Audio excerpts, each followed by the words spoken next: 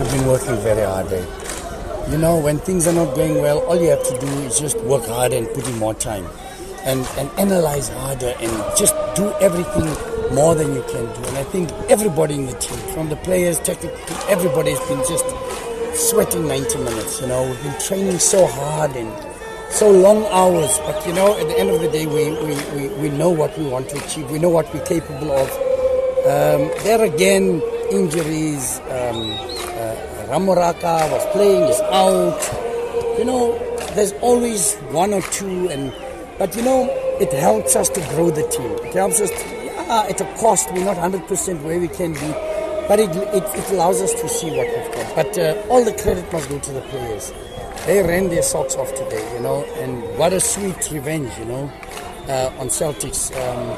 So we're very, very happy. 29 points. You know, people don't realize that we're in a better position than we were last season. We've got more wins than last season. Yes, more losses, but we had to gamble. You know, we had to gamble and say, no draws, we're going for wins, you know.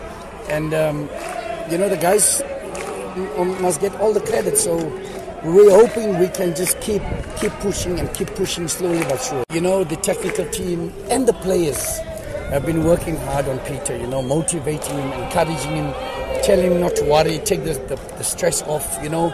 Everybody, you know, has been behind him, and even the management, you know, they take him one side and they talk to him and say, don't worry. You know, Mr. Mnisi is one of the best motivators you can get, you know. Takes a player like Peter one side, he talks to you, you know. So that's Larry takes a player, so that's brilliant from the management. You know, we've got to believe in our players and we've got to back them up no matter how bad things are. These are our children.